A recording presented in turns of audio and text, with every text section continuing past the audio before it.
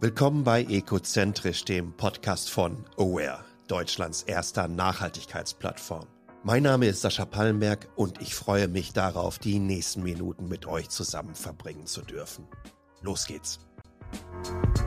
Dabei ist mir aufgefallen, dass ich eigentlich in den letzten 40 Jahren falsch gelaufen bin, könnte man sagen. Und das war sehr, sehr spannend. Auch wenn das nichts direkt mit Nachhaltigkeit zu tun hat, sondern der Reflexionspunkt auf sich bezogen, habe ich gesagt, wow, als Innovator habe ich viel zu lange Sachen innoviert, die kein Mensch wirklich braucht.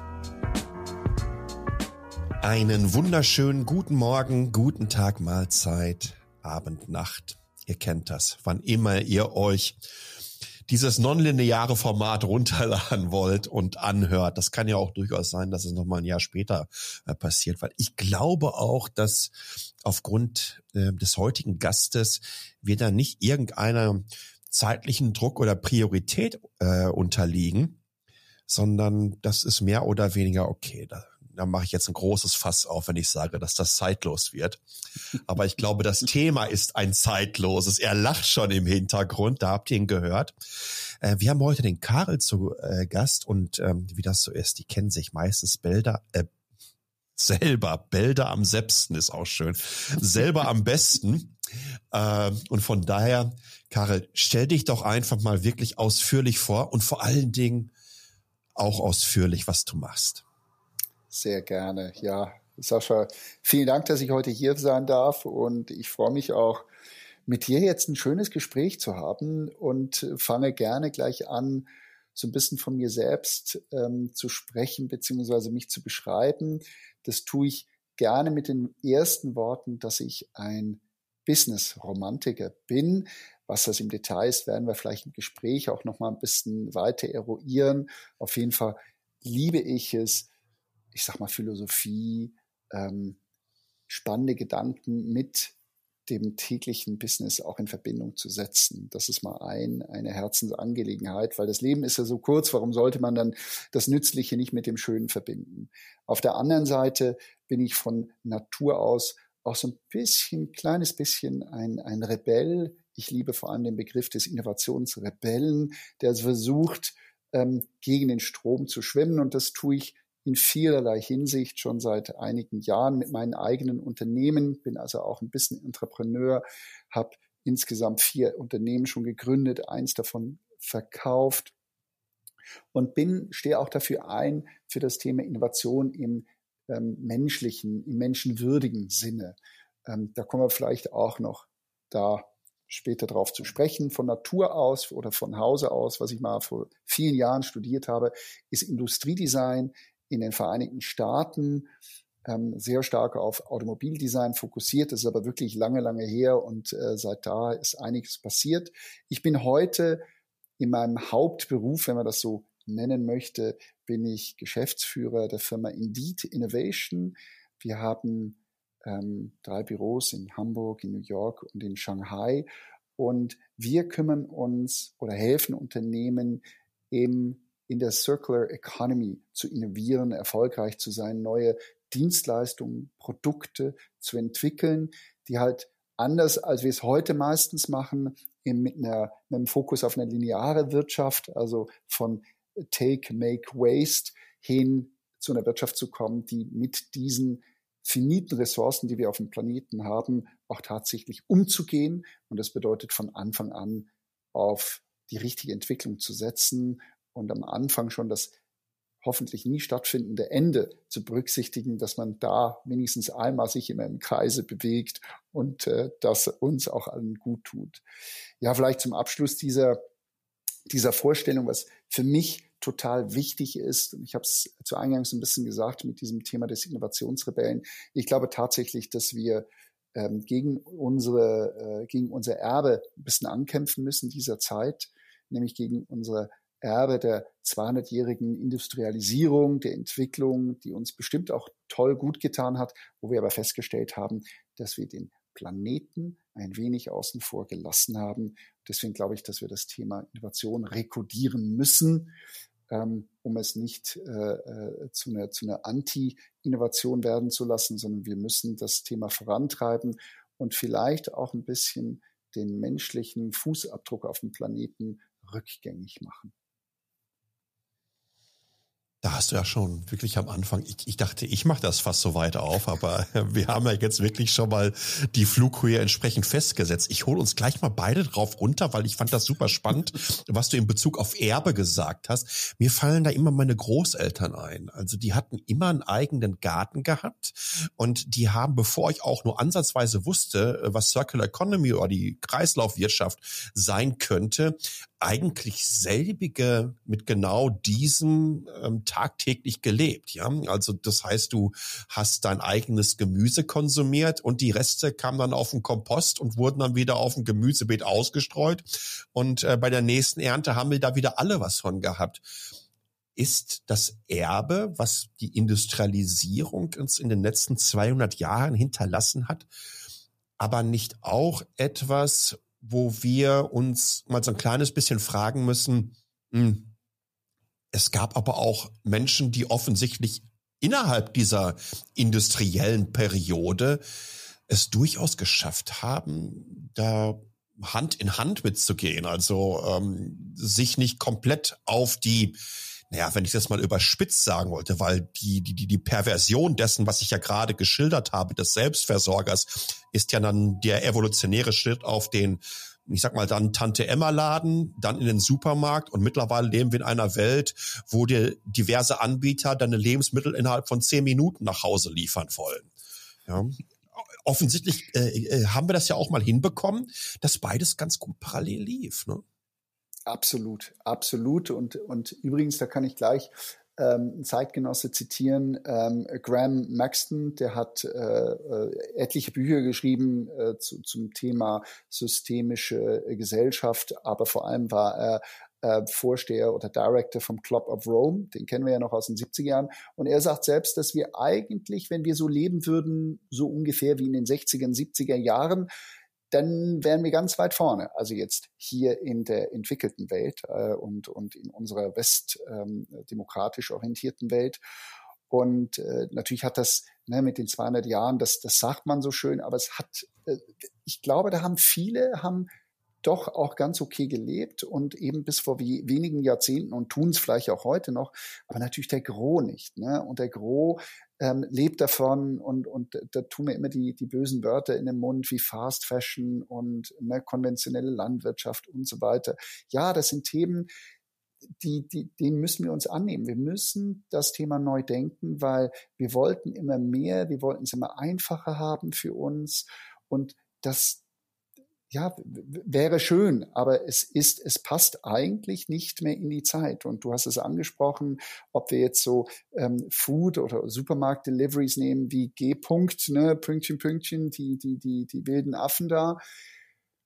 Wenn es ja so wäre, dass wir dann halt sagen, hey, wir kaufen gar nicht mehr ein, sondern machen unseren Wocheneinkauf über jemand, der uns das mit einer Rikscha nach Hause bringt, geile Sache, ist ja schon gar nicht so blöd.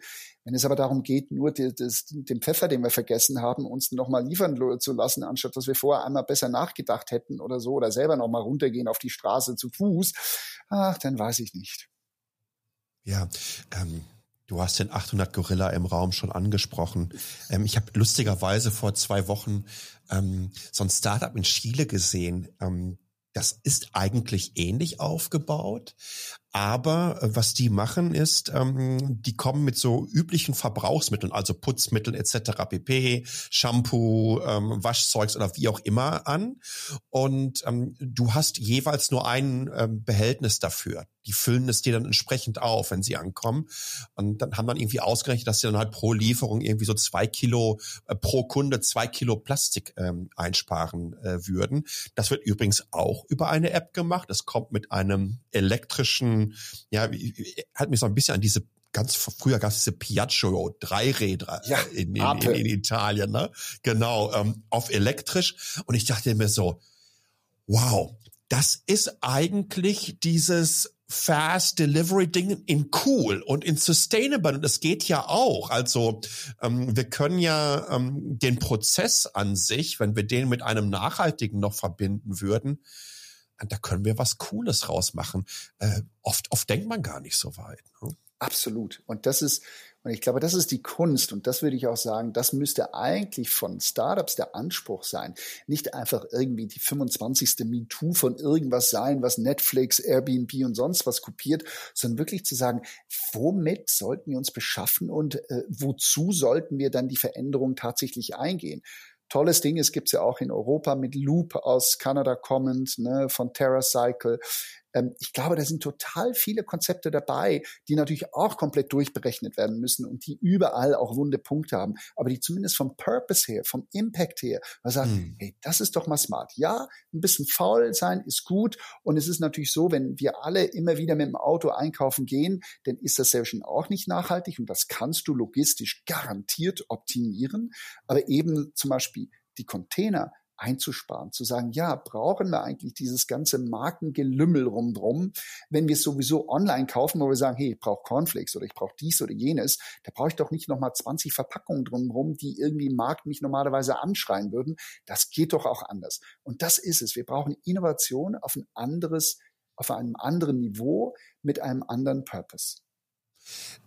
Ich finde das insofern spannend. Vielleicht ist es sogar genau das Gegenteil eines Business-Romantikers, wenn ich mir so eine Entwicklung anschaue. Ja, also wir haben jetzt ein Startup, das kommt aus Deutschland. Das hat offensichtlich hier eine Innovationslücke in einer gewissen Art und Weise festgestellt. Ob man das jetzt unbedingt Innovationslücke nennen darf, sei mal dahingestellt. Und wir erleben innerhalb kürzester Zeit, wie wahnsinnig viel Geld dann auch in diesem Markt verfügbar ist. Ja, wie VC-Money reingeschmissen wird.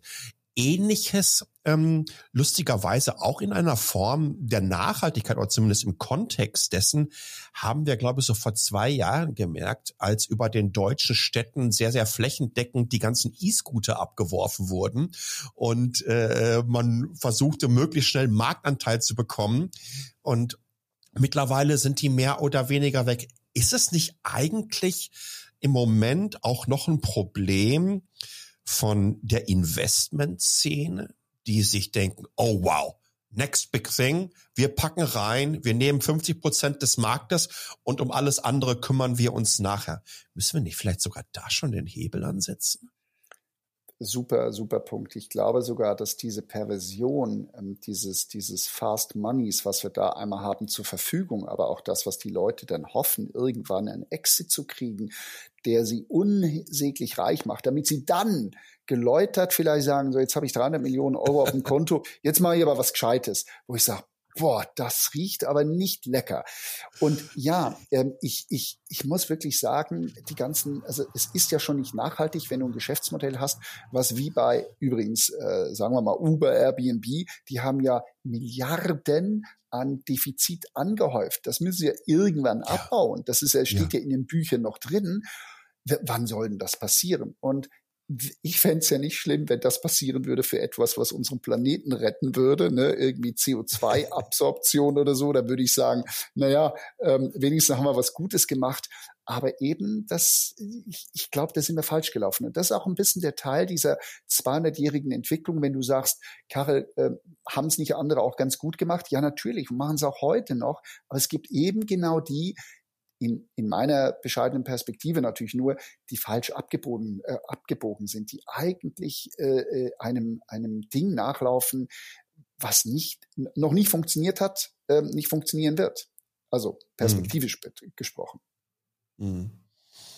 Ich sehe immer, ich offenbare mich jetzt mal als riesengroßer Freund des öffentlich-rechtlichen Rundfunks. Also ich habe ja die diversen Mediatheken in Taiwan.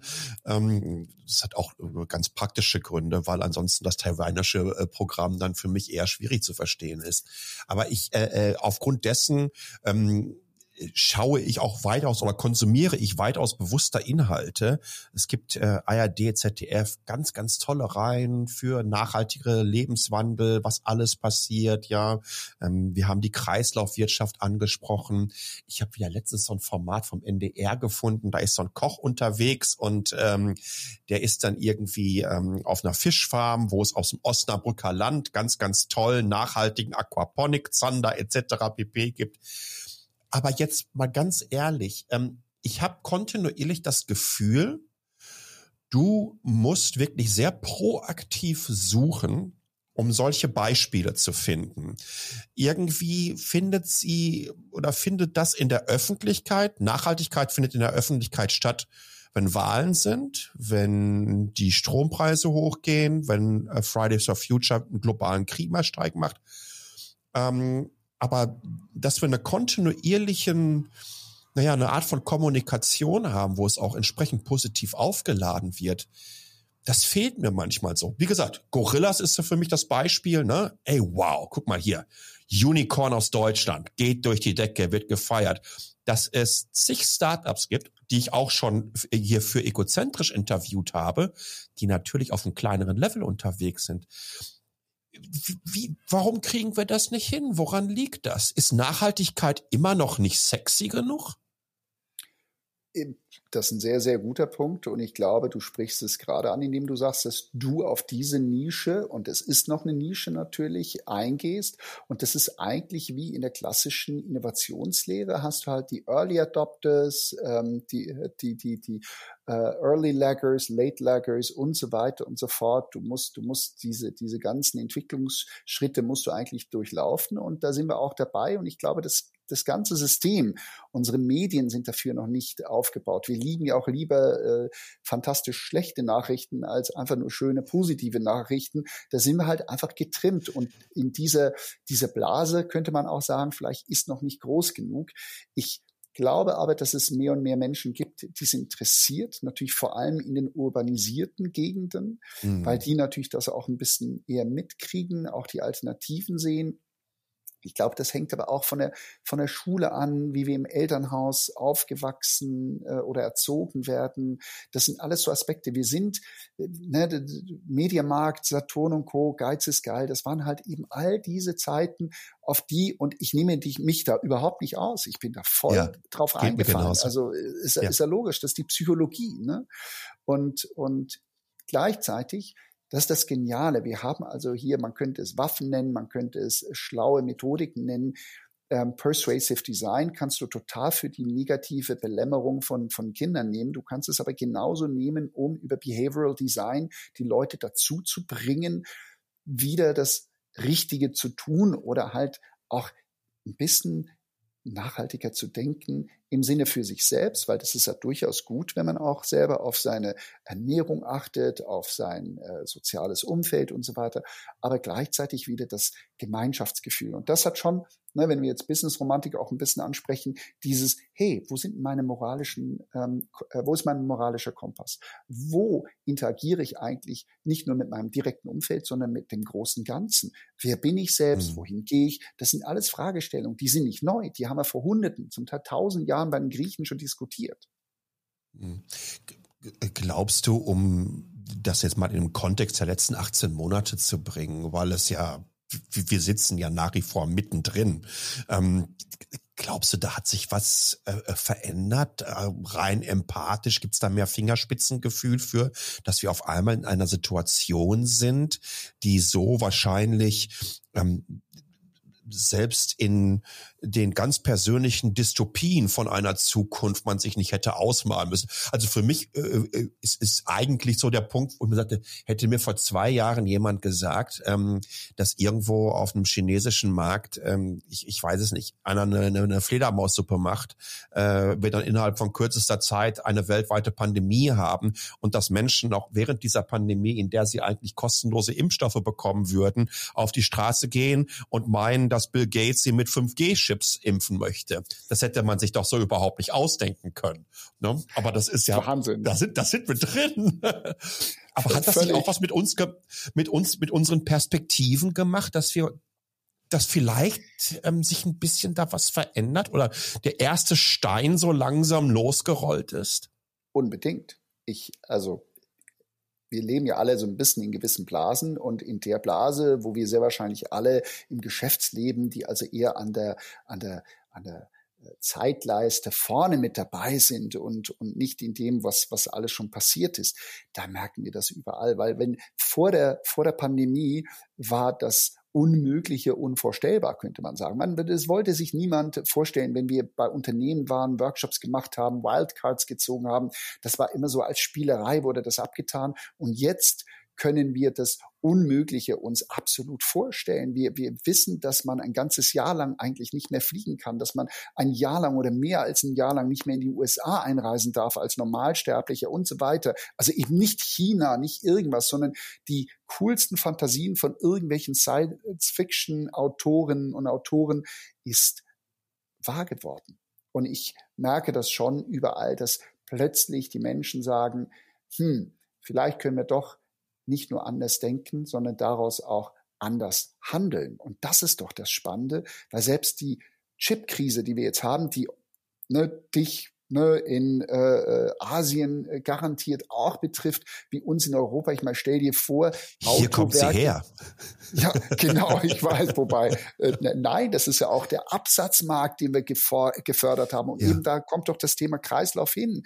Wir haben eine finite Ressource, Holz ist momentan Mangelware, alles immer begründbar, warum das so ist, das ist ganz klar. Aber es ist so und es hat maßgebliche Einschnitte in unsere Art und Weise, wie wir leben, wie wir täglich agieren. Und wir nehmen es plötzlich an. Früher hätte die Chips-Krise doch eine weltweite Wirtschaftskrise ausgelöst. Das hätte fast eine Lehman-Brothers-Katastrophe sein können. Heute sagen wir, na gut, wir haben eine Pandemie überstanden, wir haben dies überstanden. Und das ist gleichzeitig auch cool, weil jeder von diesen Rückschlägen macht uns eigentlich auch resilienter. Wir sind ja als Menschen nicht adaptionsunfähig, sondern genau das Gegenteil. Mich hat genau selbige Krise wirklich sehr erschrocken, weil sie hatte unter anderem hier in Taiwan auch durchaus einen Kontext, der einfach zeigt, wie sich auch hier die Natur verändert hat. Wir haben hier die größte Dürre der letzten 60 Jahre gehabt in Taiwan. Riesenprobleme gehabt. Also wenn du Wafer baust, es ist extrem wasser- und energieintensiv. Sie haben Riesenprobleme gehabt. Dann hier die TSMCs, also die größte Produzent hier vor Ort, einfach entsprechend die Chips zu bauen. Und ich habe am Wochenende noch ausführlich mit einem guten Freund gesprochen, der sagte, das wird auch vor Februar, März nächsten Jahr nicht besser werden. Im Gegenteil, wir werden also dann noch richtige Probleme bekommen. Und wir sehen auf einmal, wie die Globalisierung und unsere globalen Lieferketten miteinander verknüpft sind, welche Auswirkungen sie haben. Also ich will jetzt gar nicht das Beispiel jetzt nochmal aus UK mit ihrem Benzin heranziehen, aber das ist ja ein Wahnsinn. Ich glaube, das letzte Mal hat es ja sowas während der Ölkrise Anfang der 70er Jahre gegeben und auf einmal sind wir wieder in so einer Situation drin. Übrigens, für mich ist genau das nochmal in den letzten Monaten sehr, sehr offensichtlich geworden, dass ich dann in diesem Kontext, weil das hier täglich in den News war, wir haben unsere Stauseen gesehen, die dann komplett vertrocknet waren zum Teil. Dann sind mir aber so andere Sachen auch noch aufgefallen. Ich wohne tatsächlich seit 11 Jahren hier in der gleichen Wohnung und ist direkt am Dschungel dran. Ne? Ich bin zwar am Außenrand von Taipei, aber hinter mir ist wirklich ein richtig großer, 3-4 Kilometer großer Dschungel. Und du hast hier vor jedem Fenster Moskitogitter. Die brauchtest du auch vor 10 Jahren. Wenn du da 2 Minuten abends das Fenster aufgemacht hast, hast du ein Problem bekommen. Das ist nicht mehr so. Und das ist mir tatsächlich erst in diesem Jahr aufgefallen. Ich mir dachte, verdammt, auch die ganzen Insekten sind weg. Also Dürre, Insekten, es ist wieder heißer geworden. Unser letzter Monat war 2 Grad wärmer als die Durchschnitts-September und das ist hier halt in Taiwan sehr, sehr knackig mit der Luftfeuchtigkeit. Es ist viel zusammengekommen und das hat bei mir persönlich dann noch mal stärker Klick gemacht. Ja. Weil man das jeden Tag merkt, ne? Das ist jetzt nicht, dass es mal einen Tag richtig kräftig regnet, sondern es wird dir sehr bewusst. Und ich glaube, das geht bestimmt total vielen Hörerinnen und Hörern so, die ganz viele solche Beispiele haben. Also die wie jeder von uns in mannigfaltiger Art und Weise proklamieren können. Ich würde es mir aber wünschen, dass alle Bevölkerungsschichten dieses Bewusstsein oder dieses Erlebnis verstärkt haben, erlebt haben und damit auch umzugehen wissen, also was es für sie bedeutet, reflektiv oder so. Und da befürchte ich, dass wir da noch zu wenige haben, dass das Momentum, was wir brauchen, damit wir feststellen, wir können nicht warten, bis irgendwann die Politik wirklich verstanden hat, dass sie jetzt sich ändern müssen oder Regulatorien einführen müssen, die uns helfen, sondern ich würde mir wünschen, dass jeder einzelne Mensch viel stärker versteht, dass er nicht nur in einer Demokratie, sondern überall auf der Welt eigentlich das Zünglein an der Waage ist, weil es sind wir, jeder einzelne Mensch, der entscheidet, was er ist, wohin er fährt, wie er mit anderen Menschen umgeht, was er im Leben überhaupt für einen Sinn und Zweck erfüllen möchte als solches. Und ja, das klingt jetzt sehr abgehoben und philosophisch, aber ich glaube, das sind wichtige Aspekte, weil wir haben diesen Kompass ein wenig verloren. Und wir reden ja immer wieder so gerne auch über Wertschätzung, ja. Also wenn ich auf LinkedIn gehe, dann wird dann immer wieder so ein Gruppenselfie vom besten Team der Welt gepostet und damit gesagt, wie wichtig doch Wertschätzung in der Unternehmenskultur ist. Und aber Wertschätzung gegenüber dem Planeten, was ja letztendlich auch eine Wertschätzung gegenüber der Gesamtgesellschaft dadurch auch darstellt. Das hört man sehr, sehr selten. Lustigerweise meistens von den Kids der Menschen, die diese Wertschätzungsbilder auf LinkedIn posten. Ist es das? Ist das unsere finale Hoffnung? Müssen wir vielleicht sogar noch früher ansetzen? Brauchen wir vielleicht sogar ein Fach Nachhaltigkeit in unserem Bildungssystem, um da schon wirklich ganz vorne anzulegen? Naja, entweder das oder in 10 Jahren haben wir dann Fächer wie Prepper oder so, ne, dass man sich vorbereiten muss auf den vermeintlichen Weltuntergang oder so.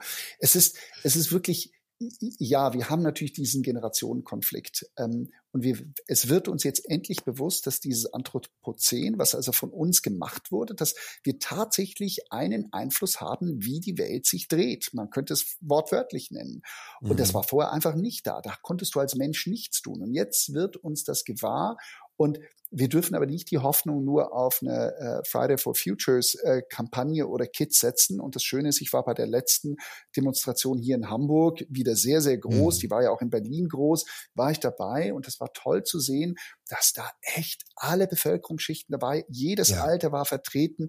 Das ist toll, das ist bestärkend, total friedlich. Und ich glaube, das wird mehr. Und das ist nicht ein Trend, sondern der wird noch weiter zu einem ganz normalen Bewusstsein sich ausleben. Das ist auch gut so, weil es ist nichts Böses und wir müssen das auch gar nicht überpolarisieren oder so, sondern und es gibt auch nicht diese typische Verzichtsgeschichte oder so, sondern wir müssen einfach wieder mit ein bisschen mehr gesunden Menschenverstand an die Sache rangehen und uns Stück für Stück diesen Kompromiss in dieser, ich möchte alles haben für wenig und für eigentlich zuerst mal wozu überhaupt, dass wir da wieder die Balance finden. Ich glaube, da ist ganz, ganz viel auch schönes Potenzial in Sachen Grundeinkommen, also das uneingeschränkte Grundeinkommen. Das sind viele Themen, die alle übrigens zusammenpassen. Also ich glaube nicht, dass das losgelöste Trends sind, sondern die passen alle zusammen. Wir können auf diesem Planeten nur systemisch gemeinsame Lösungen wirklich herbeiführen, wenn sie funktionieren sollen, weil es gibt keine Grenzen. Die sind nur in unserem Kopf. Du gehst das sehr, sehr global an, brichst es aber auch gleichzeitig runter auf das Individuum. Jetzt gibt es ja immer wieder mal gerne welche, die uns dann erzählen wollen, was können wir schon tun? Deutschland ist doch nur für 2% der globalen Emissionen verantwortlich. Wie kann man so einen Menschen überzeugen? Also vielleicht mal vorweg, das sage ich auch gerne diesen Individuen, die sagen, Mensch, wir machen doch alles schon eigentlich richtig hier. Zum Ersten ist, so wie wir heute leben, das dürfen wir auch nicht vergessen, profitieren wir noch von der Geschichte. Und die Geschichte war leider nicht immer schön. Und ich meine jetzt nicht das Dritte Reich, sondern ich meine davor noch unsere Kolonialisierung. Und zwar nicht aus Deutschland nur, sondern ganz Europa und schon früher hinweg. Ne? Der Sklavenhandel, könnte man sagen. Unser Reichtum, so wie wir leben, fußt darauf noch. auch wenn heute Leute sagen, Moment, also noch nie mal mein Großvater hat irgendwie Sklaven gehalten oder so, ja, das ist richtig, aber unseren Wohlstand bauen wir drauf auf. Also da können wir nicht einfach sagen, ich habe damit nichts zu tun. Das ist mal das Erste. Und das Zweite ist damit einhergehend die Konsequenz, dass wir zwar nur 2% haben, aber wir dürfen nicht vergessen, wir sind nur 80 Millionen. Also wir sind ein Hundertstel, wenn ich das jetzt richtig berechnet habe, ne, dieser Weltbevölkerung, sagen wir mal. Ne? Und davon habe ich 2%. Also schon das zeigt schon, eigentlich dürfte ich so gerechnet nur 1% haben. Und eine Halbierung unseres Impacts wäre schon mal gut. Und zweitens, wenn wir es dann vergleichen mit dem Rest der Bevölkerung, ist Fakt halt eben auch, dass alleine ein Flug Malle und zurück ist eigentlich schon der Fußabdruck, den der Großteil der ganzen anderen Menschen, die nicht so leben wie wir, der so ist. Also wir leben 20-fach über dem eigentlichen Bedarf oder das, was wir dürften. Das hat ja auch mit der globalen Hektar zu tun. Da brauchen wir ungefähr 3 Welten und so weiter und so fort. Also da sind viele Themen dabei, wo wir einmal sagen müssen, daran dürfen wir uns nicht festhalten. Und nochmal, wenn wir 20% reduzieren würden, was ja zum Beispiel ein Fünftel, also viele kommen ja mit dem Beispiel Fleischkonsum oder irgendwas, ja, ist das Verzicht? Ich hatte gerade heute eine ganz schöne Diskussion darüber, weil worauf würden wir denn verzichten? Auf schlechtes Fleisch? Weil ich frage zum Beispiel die ganzen deutschen Hörerinnen und Hörer, wer von ihnen kauft eine Demeter-Qualität? Und das ist wirklich lecker und da hat man vor allem noch im Kopf, wo man sagt, ja, das ist wenigstens einigermaßen fair zugegangen, aber wir kaufen ja halt eben im Supermarkt das billigste Fleisch, was es gibt. Selbst das Biofleisch, die Schweine leben auf 1,3 Quadratmeter. Ne? Das ist doch nicht okay. Und das ist doch kein Verzicht. Vor allen Dingen ist es auch ein sensationelles Label, das dann Biofleisch nennen zu dürfen. Grauenhaft. Ne? Wir leben ja in dieser wunderbaren Welt, dass der DIN-Norm etc. pp. Ein Schwein 1,3 Quadratmeter Lebensfläche zugestehen zu müssen, das dann Biofleisch nennen zu können, das ist einfach sensationell. Übrigens bin ich 100%ig bei dir. Ist es vielleicht nicht ist das nicht sogar der beste Hebel, dass wir wegkommen müssen von diesem Mantra, dass in dem Nachhaltigkeit vielleicht seit der Jude statt Plastik-Kampagne steckt, dass es ein qualitativer Rückschritt wäre, dass es ein Verzicht ist. Also ich glaube, Fleisch war ja auch mal früher, also da gab es den Sonntagsbraten, ich weiß nicht, freitags oder Samstag gab es Fisch. Und das war es an tierischen Proteinen, die da auf den Tisch gelangt sind.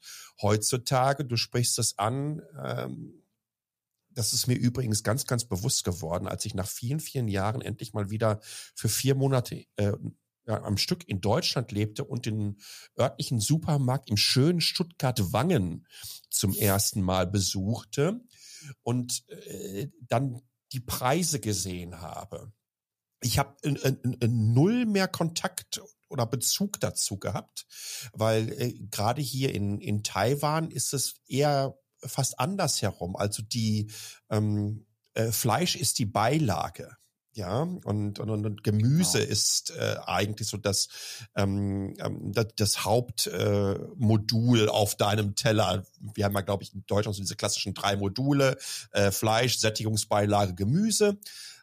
Und dann gehe ich halt in den Supermarkt und dann, ich werde es nie vergessen, ich sehe diese 500 Gramm Dose Matjesfilet in Sahnesoße. Weil meine Oma hat sowas immer freitags gemacht mit Pellkartoffeln. Ja, und ich habe das geliebt als Kind, weil ich durfte die Kartoffeln immer selber schälen. Ne? Also das war also Event-Gastronomie. Ja, Genau. Bei Oma. Und dann sehe ich halt, da sind 4 Matjesfilets drin, die kommen aus Alaska. Da war die Sahnesoße drin, die Verpackung, das war das Label drauf und das kostete 1,29 €. Und dann denke ich mir, wir haben hier ein unglaubliches Problem. Das ist übrigens das Gegenteil von Wertschätzung. Ne? Ja, absolut. Und es kommt natürlich einher, wenn wir beide diese Diskussion jetzt hier führen, Sascha, dass die Leute sagen, ja Moment, was ist aber mit denen, die nur 1,4 netto pro Monat zur Verfügung haben in Deutschland? Ja. Ne? Wie sollen die das machen? Die brauchen eben deine 1,29 Matjes in Sahnehäppchen da um auch ein adäquates Leben zu haben. Und da stelle ich natürlich eine völlig andere Frage. Ne? Wie essen die Leute, wie verarbeiten die das und so weiter. Wir haben, dieses Argument ist ganz klar von der Hand zu weisen. Wir müssen nicht im Luxus diesbezüglich schwelgen von vorgefertigt, fertig produziertem Essen. Das ist auch etwas. Es gibt viele Studien, die eben zeigen, du kannst auch anders essen mit dem Geld, nicht nur Studien, sondern auch tatsächlich gelebte Form. Und wir haben den Unterschied, den du ansprichst, zwischen Asien und Deutschland. In Deutschland haben wir 60 Kilo Fleisch, die Amerikaner sogar 120. Ich glaube, in Asien ist es nochmal deutlich weniger. Es geht eher Richtung 10, 15 Kilo irgendwie so, je nachdem in welchem Land. Und genau wie du richtig sagst, das hängt natürlich von der Küche ab. Ne? Wo kriegst du schon in China, mal als Beispiel, in einer Gastronomie ein großes Stück Fleisch wie wir, also so ein Steak auf dem Tisch oder so, das kenne ich gar nicht so. Ne? Sondern das ist ja immer irgendwie klein geschnitten oder klein tranchiert. Ja. Und das ist so eine Sache, das können wir natürlich nicht ganz wegdenken, weil wir haben halt eine Esskultur in Deutschland oder in Europa, die halt eben Fleisch auch groß auf den Tisch bringt. Das ist, nochmal, es ist ja auch okay. Es ist nur die Frage, wie haben wir es hergestellt, wie oft müssen wir es haben. Und so geht das durch. Das sind die Themen, wo wir sagen, wenn wir also schon schaffen, in Deutschland nochmal 20, 30, 40% unseres Fußabdrucks zu reduzieren, wenn wir es schaffen, vor allem jetzt auch Energie, ne, von der Kohle wegzukommen komplett, wenn wir es schaffen, noch nachhaltige Energieflüsse hinzukriegen, die wir nicht unbedingt exportieren müssen. Und das ist nochmal nicht ein deutsches Thema, weil selbst wenn wir es wollten, würden wir auch Wasserstoff als Energiespeicher. Wir könnten ihn ja nicht mit grüner bzw. blauem Wasserstoff könnten wir gar nicht herstellen, weil uns die grüne Energie dafür fehlt. Die müssen wir aus dem Ausland einkaufen. Das ist natürlich auch nicht okay, sondern deswegen sage ich, wir müssen es global lösen, diese Themen. Und wir müssen sie von unten anfangen, indem unser Verhalten auch ein bisschen angepasst wird. Und das ist nichts Böses, ne, wie du eben selbst gesagt hast. Und es ist so viel Freude drin in diesen Themen, wenn wir uns selbst wieder bewusst werden, wie Sachen wachsen, dass man sie pflegen muss. Das sind doch alles positive Sachen. Übrigens auch in der Spielertheorie, ne, die ganz wichtig ist in der Verhaltensforschung und Verhaltensökonomie, zu sehen, dass wenn du Incentivierungen hast, die sehr nah an dir selbst sind, wo du etwas beeinflussen konntest, dass im Gehirn natürlich auch entsprechende Zentren angesteuert werden, dann hast du mehr Bock, noch weiterzumachen. Und diese positiven Erlebnisse müssen wir schaffen. Mehr schaffen. Es gibt etwas, was mich vor 2 Wochen wirklich sehr beschäftigt hat. Ich habe ja 15, 16 Jahre meines Lebens bin ich durch die Weltgeschichte gereist, um von den diversen großen PC, Smartphone, Tablet-Herstellern jeweils die neuesten Produkte vorzustellen. Ich habe vor 2 Wochen dann den Launch des neuen iPhones gesehen und wirklich zum allerersten Mal habe ich mich gefragt, ich kann mich noch ganz wunderbar an dieses Buzzword der Plattformökonomie erinnern. Und wir haben gezeigt, wie riesig sie ist mit all den Apps, die verkauft werden über diese Stores. So, und dann habe ich mir gedacht, oh wow, da ist jetzt wieder ein Phone vorgestellt worden. Das ist 15% schneller, ja, als das vom letzten Jahr. Und dann habe ich nachgeguckt. Ich habe mir wirklich in all der Zeit nie Gedanken darüber gemacht. Ich wollte mal wissen, wie groß ist der Impact der Smartphone-Industrie im Jahr? Und dabei ist rausgekommen, dass die gesamte Smartphone-Industrie einen größeren CO2-Footprint als die Philippinen haben. Und die Philippinen haben nahezu, ich glaube, 200 Millionen Einwohner oder irgendwie sowas in der Richtung, ja. Und dann habe ich mir gefragt, ist Plattformökonomie eigentlich der richtige Name noch, wenn wir anstatt auf dieser Plattform Services anzubieten, die zu nutzen, vor allen Dingen Plattformen verkaufen? Und irgendwas stimmt hier nicht mehr. was meinst du? Wie können wir, du hast mal gerade dieses schöne Wort des Rekodierens genutzt. Wie können wir die Drähte neu verdrahten, die natürlich auch eine ganze Menge zwischen dem Zentrum des Habenwollens, was da irgendwo zwischen den Ohren steckt, des weiteren Zentrums des, oh, das hat aber mein Nachbar. Ja, und ich habe ja das andere nicht. Dann sind wir schon fast in so kleinen Neiddebatten unterwegs. Ne? Übrigens, auch gab es das sogar mal von Apple. Hast du kein iPhone, hast du kein iPhone. Ne, das war mal ein Werbesatz. Wow. Ja. Wie kommen wir aus diesem Hamsterrad raus? Weil eigentlich haben wir so tolle Geräte da, ne, die auch uns helfen können, nachhaltiger zu sein. Ich habe ja gerade auch schon mal dieses Beispiel aus Chile gegeben. Müssen wir diesen Konsumwillen aus uns bei so gewissen Dingen einfach raustreiben? Oder brauchen wir weniger Telco-Verträge, die uns nach allen 24 Monaten ein neues Telefon kostenlos geben? Wie schaffen wir das? Also ich glaube tatsächlich, dass wir mit einzelnen Interventionen, Sascha, also gerade in so komplexen Plattformen, Ökonomien und Systemen. Da kriegen wir sehr wahrscheinlich wenig hin. Du hast es angesprochen, wenn also das Konzept ist, dass ich das Essen in Mehrfach-Containern ausliefere, dann ist das ganze System geändert worden. Ich habe also nicht nur einfach gesagt, ich habe die Verpackung geändert, sondern ich muss es da auch hinliefern und so weiter. Da muss ich meine ganze Supply Chain, meine ganze Value Chain muss ich ja umändern. Und das ist der richtige Ansatz, weil das bedeutet systemisch. Und wenn du das mal gemacht hast, dann fängst du auch an, sehr wahrscheinlich mit deinen Suppliern neu zu denken und so weiter. Und weißt du was? Das hat doch alles nur angefangen mit einem einzelnen Mensch, der einfach gesagt hat, ich habe eine Vision und ich möchte es gerne anders machen. Ich möchte nicht einfach nur reich werden, sondern ich möchte, wenn ich damit reich werden sollte, dann aber auch mit etwas, was eigentlich ganz gut ist.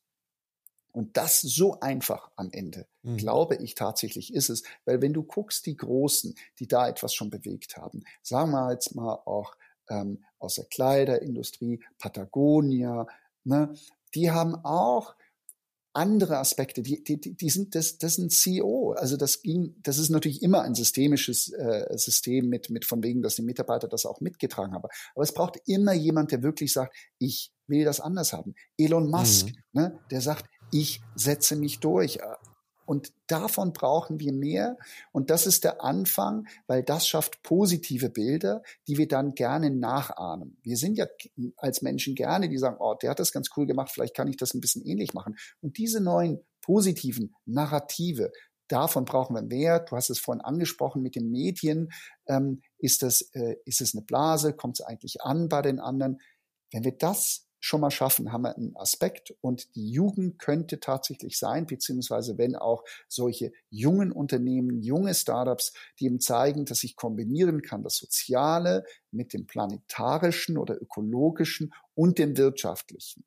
Wenn ich das zusammenbringe, dann ist das gut und zwar auch, wenn wir wirtschaftlich mal denken, das ist mir auch immer wichtig, dass man eben nicht denkt, ich will der nächste Bill Gates sein. Kein Mensch braucht, ganz ehrlich, ein Privatflugzeug. Kein Mensch braucht seine Superjacht das ist, also werden wir alle, also ich werde es nicht erreichen, du Sascha, weiß ich nicht, ne? Aber es ist doch auch nicht erstrebenswert. Das ist das Thema. Wir müssen uns neu kodieren, auch im Sinne von, was will ich eigentlich erreichen? Dass ich vielleicht mal einen schönen Porsche fahren kann, ne? Kann man gut finden, kann man nicht so gut finden, aber das ist ja noch völlig im Normalen, sage ich mal. Aber die Menschen, die den glauben, sie wollen wirklich schon fast weltbeherrschende Verhältnisse haben, wo halt eben eine Handvoll Menschen 90% des Vermögens auf der Welt besitzt. Ey, das muss uns doch auch einleuchten. Das ist ein Science-Fiction-Narrativ, nichts anderes. Darf dann überhaupt Elon Musk überhaupt noch in einem Naturschutzgebiet in der Grünen Heide neue 2,5 Tonnen Autos bauen, um 70 Kilo Menschen von A nach B zu bekommen und parallel zu glauben, er müsste eine multiplanetare Gesellschaft schaffen, um uns auf den Mars zu bringen, weil unser Planet irgendwann mal zusammenbricht. Sind das nicht dann sogar vielleicht die falschen Idole? Also, wenn du mich persönlich fragst, natürlich schon, absolut, was jetzt vor allem seine Vision betrifft. Aber was er schon anders macht, und das finde ich auch beeindruckend, nicht beneidenswert, sondern beeindruckend ist, dass er seine persönlichen Befindlichkeiten stärker hinten anstellt. Also er protzt nicht mit seinem Geld so rum. Der hat ja auch relativ eventuell wenig privat. Er macht sich natürlich ein Fliegt Spiel jeden draus. Morgen mit einem Privatjet zur Arbeit. Ja, also nochmal, deswegen hast du in vielen Teilen recht. Ich glaube, was ich damit ausdrücken will, ist, dass solche Menschen einfach ein anderes Bild vermitteln können. Dass es eben nicht um den großen Exit hat was angestoßen. Hat den 100% was angestoßen. Da brauchen wir gar nicht drüber unterhalten. Also nochmal, so sehr ich kritisch gegenüber ihm eingestellt bin. Bin ich auch. Tesla hat E-Mobilität sexy gemacht und eigentlich genau das gezeigt. Nachhaltigkeit bedeutet keine Limitierung. Nachhaltigkeit ist kein Nachteil. Im Gegenteil, es gibt, und ich liebe Autos und ich liebe auch Autos zu fahren. Übrigens ist Porsche ein Beispiel für Nachhaltigkeit, weil über 70% aller historisch hergestellten Porsche sind immer noch auf den Straßen unterwegs. Das ist ja für mich immer das Tollste, ne? Also wenn du etwas hast und kannst es extrem lange nutzen. Aber E-Mobilität hat für mich gezeigt, also wenn du entspanntes Fahren haben möchtest, wenn du auch dynamisches Fahren haben möchtest, da gibt es überhaupt gar keine Alternative zu. Und bei aller Liebe, so sehr ich früher das tiefe Grollen eines 6,3 Liter V8 durchaus mal als Kind geschätzt habe, und hier und da muss ich es einfach zugeben, höre ich es mir auch gerne nochmal an, wobei mir so ein 12-Zylinder doch noch sogar noch mehr gefällt. Aber ich möchte es nicht im Straßenverkehr haben. Ich finde es schrecklich, ich finde es nervig. Ich glaube, dass ich mich da komplett mittlerweile von losgesagt habe, sozusagen, dass ich in meinem täglichen Leben so etwas derartiges brauche. Aber das ist ja nochmal, oder sorry, du möchtest was sagen? Ja, weil ich glaube, du hast es angesprochen, also auch mit Elon Musk und der Frage da, die Frage ist ja noch viel grundsätzlicher. Brauchen wir diesen Individualverkehr, wie wir ihn heute ausgeprägt in den Städten haben? Das ist die Frage. Deswegen war natürlich, also für mich zumindest, ist auch ein E-Auto nicht die Antwort. Es ist beziehungsweise eine Antwort, aber auf die falsche Frage, wenn du mich fragst, ohne jetzt das Automobil verteufeln zu wollen, sondern einfach nur, müssen wir nicht weiterdenken diesbezüglich? Und wie würde es ausschauen? Aber das ist natürlich ein ganz, ganz schwieriges Pflaster. Gerade in Deutschland ein ganz, ganz, ganz heißes Eisen. Ja. Aber das ist ein ganz, ganz wichtiger Punkt. Ich bin übrigens nach wie vor der Meinung, dass individuelle Mobilität ein Menschenrecht ist. Ja, Menschen müssen das Recht haben, sich aussuchen zu können, wie sie von A nach B kommen möchten. Und das kann man aber meiner Meinung nach nicht über Verbote schnell regulieren, sondern indem man einfach entsprechende Alternativen schafft. Urban, also hier in Taipei, nicht nur, weil ich doch durchaus ein bisschen Probleme habe, wie hier gefahren wird. Es ist eine etwas andere Auffassung von Verkehrsregeln und man nimmt das hier auch durchaus alles mal ein bisschen lockerer und kreativer. Habe ich einfach festgestellt, dass ich liebe es mit Öffis durch Städte zu fahren, weil ich werde gefahren. Im Grunde genommen, das automatisierte Fahren findet da schon statt, weil ich bin ja nur Passagier in dem Moment. Ansonsten nutze ich am liebsten die günstigste Form der Mikromobilität und das ist tatsächlich Laufen. Womit das ganz, ganz stark, wo sich bei mir im Kopf was verändert hat. Das waren eigentlich zwei wichtige Events des Daimlers damals. Zum einen, das müsste im September 2017 im September 2018 war das. Da wurde in Stockholm der EQC vorgestellt, also der erste voll elektrische SUV von Mercedes. Da bin ich einen Tag lang 15 Kilometer durch Stockholm gelaufen und war hin und weg von der Schönheit dieser Stadt. Und dann bin ich mit dem Zug von Stockholm nach Kopenhagen gefahren, weil da die Kolleginnen und Kollegen von Mercedes-Benz einen vollautomatisierten People Mover und Shuttle vorgestellt haben. Und dann bin ich 20 Kilometer. Also ich habe noch einen draufgesetzt. Weil ich habe Christianstadt und so mir noch angeguckt, bin ich durch Kopenhagen gelaufen und habe dann nach diese 20 Kilometer habe ich wirklich, ich glaube für gerade mal 20 Euro oder so, habe ich noch so einen Hummer im Hafen gegessen, was ganz, ganz fantastisch war. Ich muss dazu sagen, dass die Städte aber auch andere Städte waren. Ja, dass sie für mich erlebbar waren. Und wenn ich zum Beispiel große Teile Berlins, Hamburg, muss ich sagen, ist gerade im Innenstadtbereich einfacher für mich, per Pedis zu erfahren als Berlin. Wenn ich da durchlaufe, dann lädt mich das auch ehrlich gesagt gar nicht ein. Also müssen wir in der Stadt genau, wir anfangen? müssen Städte. Ja, logisch, nochmal systemisch, ne? Also wir können es nicht singulär nur auf eine Plattform, weil die Privatmobilität ist ja auch nur eine Plattform, wenn du überlegst. Dann hast du die öffentlichen, ist auch eine Plattform. Und das ganze System einer Stadt ist halt eben auch eine Plattform, die ja nicht davon lebt, ohne das Land drumherum. Und da hast du absolut recht. Und so müssen wir auch weiter denken. Und ich glaube, wenn die Automobilindustrien oder es sind ja mittlerweile auch andere völlig neue Tech-Industrien an das Thema Mobilität der Zukunft denken, ne? Denk an Lilium oder so, ne? Solche Sachen. Dann müssen wir viel, viel systemischer denken. Wir müssen uns überlegen, was ist eigentlich wirklich das, was wir als erstrebenswert erachten? Also braucht zum Beispiel jeder dann auch nochmal ein Hubschrauberauto oder sowas? Ist das Ding? Das brauchen wir doch eigentlich alles nicht. Wir brauchen auch nicht, also viele brauchen sehr wahrscheinlich noch nicht mal ein eigenes Auto. Da gäbe es ja vielleicht auch bessere Sachen. Weil das Ding ja sowieso nur rumsteht, das wissen wir auch. Und ich würde mir wünschen, dass dann auch die Zukunftsstudien, ne, die IAA war ja auch gerade neulich. Ich würde mir wünschen, dass die Zukunftsstudien, damit man eben neue Bilder zeigt, eher darauf eingehen, wie wir eigentlich wirklich leben wollen als Gesellschaft vielleicht und weniger wie einzelne Privatfirmen es gerne hätten, dass ihre Produkte gekauft werden. Weil da ist ein Unterschied. Ich glaube zum Beispiel ganz fest daran, dass wenn du ein Auto nicht besitzt, sondern vielleicht, also du besitzt vielleicht eins, aber eins, was halt eben autonom fahren kann, was vielleicht für dich gleich wieder eine Plattform ist, um Geld zu verdienen, aber in ganz vielen Arten und Weisen, dass du eher sagst, das investierst du und das kostet richtig viel Geld, ja, das ist okay, aber du weißt, das behältst du 10, 20 Jahre lang, weißt du, wie eine Immobilie, weil das geht nicht kaputt, sondern wird immer wieder abgedatet, repariert. Ja, dafür musst du ein bisschen bezahlen, wie bei deinem Haus musst du auch immer oder Wohnung, musst du ja immer renovieren. Stell dir vor, du hättest sowas, aber du weißt, das gibt dir über die gesamte Laufzeit 2-3% Zinsen oder so.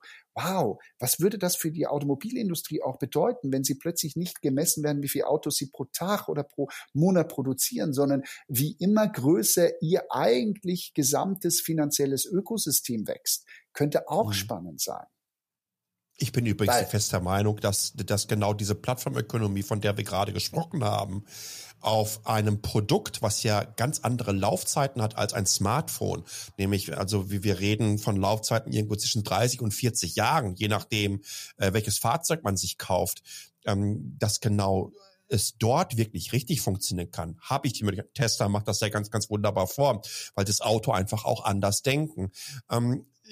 Dass ich zusätzliche Services freischalten kann, zusätzliche Features etc. pp.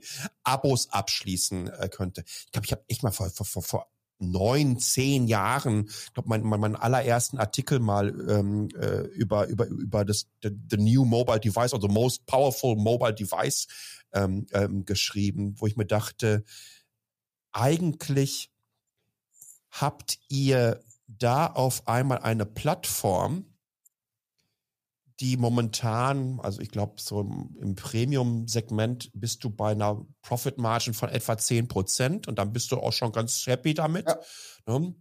Wenn du das jetzt mal vergleichst mit einem App Store, ja, wo Apple noch nicht mal die Apps machen muss, aber sich gleich mal 30% davon mitnimmt für jeden Verkauf. Ja, das kriegst du ja mit dem physischen Produkt überhaupt nicht hin. Müssen Industrien eigentlich dann auch ihr Kernprodukt weiterdenken, dass das Kernprodukt nicht nur nachhaltiger wird. Es gibt ja seit Jahrzehnten, also seit meiner Kindheit, mein Opa hat immer über diverse Sollbruchstellen geschimpft, die eingebaut werden in Produkten, damit die nicht mehr so lange halten wie die Produkte, die sein Opa damals gekauft hat. Also dann irgendwann schon im 19. Jahrhundert wahrscheinlich. Brauchen wir wenn wir das auch noch positiv aufladen können, indem wir sagen, die Margen, die ihr jetzt erreicht, das ist Kindergeburtstag gegenüber dem, was ihr könntet. Nachhaltigkeit als profitables Vehikel zu nutzen. Das ist es auf jeden Fall für viele, die jetzt einsteigen und diese neuen Narrative auch bilden. Ich meine, überleg dir mal, wie vor 20 Jahren mit dem Internet. Da kam ja auch eine Riesenwelle von völlig neuen Geschäftsmodellen, die vorher in Abrede gestellt wurden, dass die überhaupt möglich sind, auf dem Papier niemals zu rechnen und so weiter. Sie wurden Realität. Das ist ja das, was wir vorhin auch besprochen haben, was die Pandemie mit uns gemacht hat, dass Unvorstellbares plötzlich möglich wird. Und das war mit der Digitalisierung. Ich behaupte, wir sind jetzt genau in derselben Zeit wie 1998, Google und Co. Mit der Digitalisierung. Wir erleben jetzt, wie querschnittsmäßig die ganzen Unternehmen sich nochmal komplett neu erfinden. Deswegen auch das Thema Rekodieren, weil wir das Thema digital und nachhaltig zusammenbringen und fantastische Lösungen hervorbringen werden, die uns wirklich planetar und für die Gesamtwohlsituation auch helfen werden. Und Sascha, ich möchte aber auch sagen, wir dürfen uns, auch wenn das so ist, dürfen wir uns nicht verrennen, glaube ich, in diese maximale Profitsteigerung. Da müssen wir auch ein bisschen abgrenzen, weil wir sehen ja auch, was, muss man sagen, Apple macht, auch mit der Steuerhinterziehung, oder wenn es nicht Steuerhinterziehung ist, ist es zumindest kein faires Steuersgebaren. Genau, ne? Möchte ja keine Anschuldigungen hier auslösen. Ich mach's diplomatisch. Danke, Sascha, das ist sehr gut. Und da müssen wir eben auch anders denken. Aber die nächsten 10 Jahre wird Goldgräberstimmung für die Unternehmen, die sich neu genau solche Konzepte ausdenken, die du jetzt angesprochen hast. Die werden allen anderen voraus sein und sie werden wie vorher auch schon, du brauchst nicht 10 Ubers, sondern wenn du der eine bist, der ganz viel Kontakt hat, der auch die Marke hat und so weiter, dann wird es für die anderen viel, viel härter werden, ganz ehrlich. Ja. Und vielleicht ein letztes diesbezüglich noch, weil das hört sich ja trotzdem wieder nach einem klassischen kapitalistischen Narrativ an.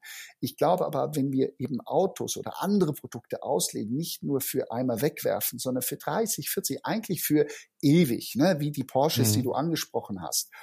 Wenn wir also auf Wertehaltung gehen und diesen Fokus leben, das Schöne ist, dass trotz der Automatisierung, trotz KI, die ja allen Angst macht, dass also diese und jede Jobgruppen wegfallen, wird es doch so sein, wir werden vielleicht sogar eine Entschleunigung erfahren von uns selbst. Wir werden vielleicht auch durch ein geregeltes Grundeinkommen oder ungeschränktes Grundeinkommen vielen ermöglichen, ihre Passion auszuleben. Weil am Ende ist es doch wirklich so, wir haben so viel Zeit, die uns zur Verfügung steht, und wir können etwas damit tun. Wir können nicht mehr Zeit kaufen, sondern wir können nur gucken, dass wir die richtigen Sachen machen. Und wenn wir plötzlich mehr Zeit verwenden, etwas zu reparieren, anstatt es einfach neu zu kaufen, uns das aber eine Erfüllung gibt, uns auch eine Bestätigung des Selbst und der Wertschätzung geben. Wow, ganz ehrlich, was ist daran so schlecht? Ne? Also wir wissen doch alle, wenn wir lange für etwas Leckeres gekocht haben und die Gäste, unsere Freunde sind zufrieden oder so, es gibt doch nichts Besseres. Natürlich kann ich zu McDonald's gehen, ist ab und zu auch cool, aber ich glaube, jeder sagt danach, oh, hätte ich es doch bloß sein lassen. Ist mir tatsächlich letzten Sonntag passiert. Original, also wirklich nach vielen, vielen Wochen. Und ich gebe es zu, ich finde, dass der Big Mac bei aller Liebe für einen so industriell produzierten Burger ein verdammt guter Burger ist. Ja, also da habe ich weitaus bescheidendere Fleischbrötchen schon in meinem Leben essen müssen. Aber ja, das ist ein wirklich guter und spannender Punkt, Karel. Ich möchte mal davon abgesehen, wir haben gerade mal so ein bisschen so diesen iPhone-Moment und diesen Google-Moment, wo sich viele Dinge auf einmal zumindest vor den Augen derjenigen herauskristallisieren, die glauben, oh wow, das ist eine Riesenchance, jetzt wirklich Veränderungen zu schaffen und es anzugehen und da auch erfolgreich mit zu sein. Und damit meine ich jetzt Erfolg wirklich nicht nur im Kontext des monetären Erfolges. Eine Art von iPhone-Moment hat, glaube ich, die Eventbranche ganz gut erlebt in den letzten 18 Monaten. Ne? Die Art und Weise, wie wir zum Beispiel unser Podcast hier aufnehmen, ist etwas, was vor, ich sag mal so 15 Jahren wahrscheinlich eher noch ein bisschen schwierig gewesen wäre aufgrund der nicht vorhandenen Bandbreiten, aber auch wie wir Events erleben konnten in den letzten 1,5 Jahren zeigt, dass die Digitalisierung eines selbigen nicht da aufhört, indem man meint, die Hauptbühne herunter zu streamen. Ich glaube, dass wir da auch so ein bisschen Umdenken brauchen, so ein kleines bisschen Digital First, weil das analoge Event, okay, das können wir dann noch an einen tolleren Ort und Location in der Stadt mit ein bisschen Musik dabei packen, aber wir sind da rein evolutionstechnisch ist die Veranstaltungsbranche mehr oder weniger am Ende angelangt im Analogen. Aber im Digitalen wird noch gerade so wenig gemacht und ich glaube, da haben wir richtig, richtig viel Potenzial nach oben. Karel, ich gucke auf die Uhr. Das ist mit Abstand die längste ecozentrisch-Folge und das war mir auch wirklich sehr, sehr wichtig, weil wir haben das Glück gehabt, meine Oma hätte gesagt, so einmal quer durch den Garten zu schießen, thematisch wirklich mal überall so ein kleines bisschen mitzunehmen, in den Korb zu packen, weil das Thema einfach auch nicht monothematisch ist. Wir sagen Nachhaltigkeit und denken immer etwas anderes und ich glaube, es ist wichtig, dass man zeigt, wie breit es aufgestellt ist. Wir haben bei ecozentrisch, last but not least, immer 3 Fragen. Die stellen wir all unseren Gästen und die möchte ich dir natürlich jetzt auch stellen, mit der Bitte um eine relativ knappe Beantwortung. Die erste wäre, wann hat es bei dir Klick gemacht? Wann hast du dir gesagt, oh, das muss alles ein bisschen nachhaltiger werden in meinem Leben?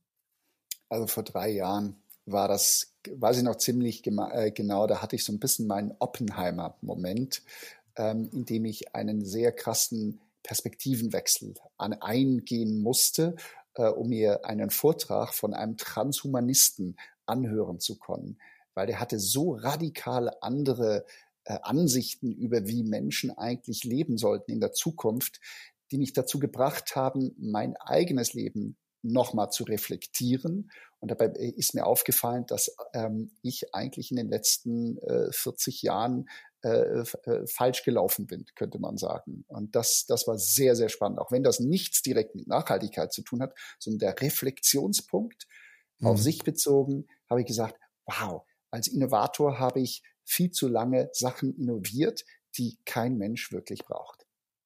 Sehr cool. Was glaubst du, wenn du auf euren Business schaust? Ja, wo habt ihr noch Potenzial nach oben in Bezug darauf, wo ihr selber nachhaltiger werden könnt, so wie ihr aufgestellt seid? Genau, wir haben das größte Potenzial, mit unseren Mitarbeiterinnen und Mitarbeitern die Veränderung selber zu lesen, also wirklich klassisch an die eigene Nase zu fassen. Und wir machen das schon ganz okay, haben vor 1,5 Jahren intensiv angefangen, indem wir uns auch mit der B Corporation Zertifizierung beschäftigt haben, die auch durchgeführt haben. Das ist aber eben nur der Anfang. Das Potenzial der Mitarbeiterinnen und Mitarbeiter für das Thema Nachhaltigkeit, glaube ich, ist völlig unterschätzt, weil es ist da, wo alles anfängt. Und es ist auch das, was wir doch in der Digitalisierung gelernt haben, dass es bringt nichts, wenn der Vorstand eine Strategie macht, die Mitarbeiter aber nicht mitgehen. Du bist übrigens der Erste, der wirklich so fundamental auf diese Frage geantwortet hat. Das ist völlig richtig. Eigentlich ist es die einzig richtige Antwort, ohne das jetzt für die nächsten Gäste vorwegnehmen zu wollen und Druck aufzubauen. Ne? Aber sehr schön. Ja, und last but not least natürlich, damit wir positiv rausgehen.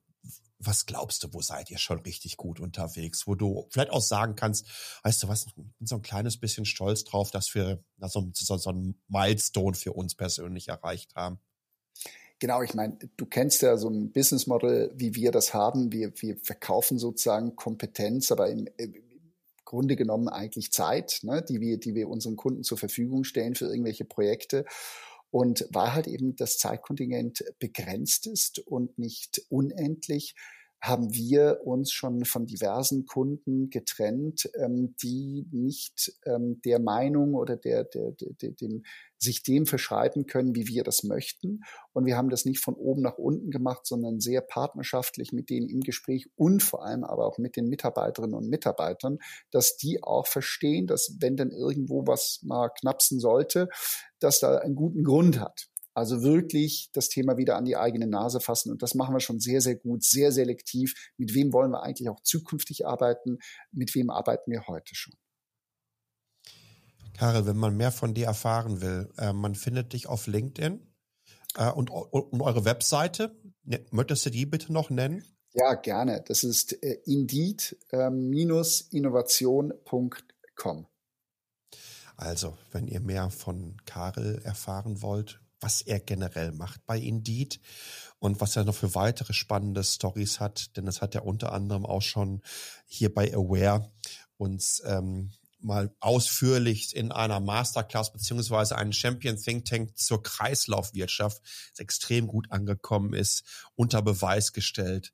Und ich denke mal auch, das Gespräch hat ganz, ganz wunderbar gezeigt, wie spannend Nachhaltigkeit sein kann, wie spannend auch ein Lebensweg von jemandem sein kann, der irgendwann mal vor 3 Jahren gesagt hat, Junge, da müssen wir dran arbeiten und auf einmal sich so neu gefunden und neu positioniert hat. Karel, vielen, vielen Dank für deine Zeit, dir alles Gute und hoffentlich bis bald.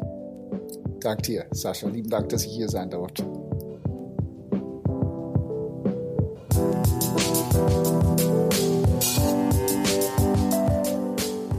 Das war ecozentrisch, der Podcast von Aware, Deutschlands erster Nachhaltigkeitsplattform.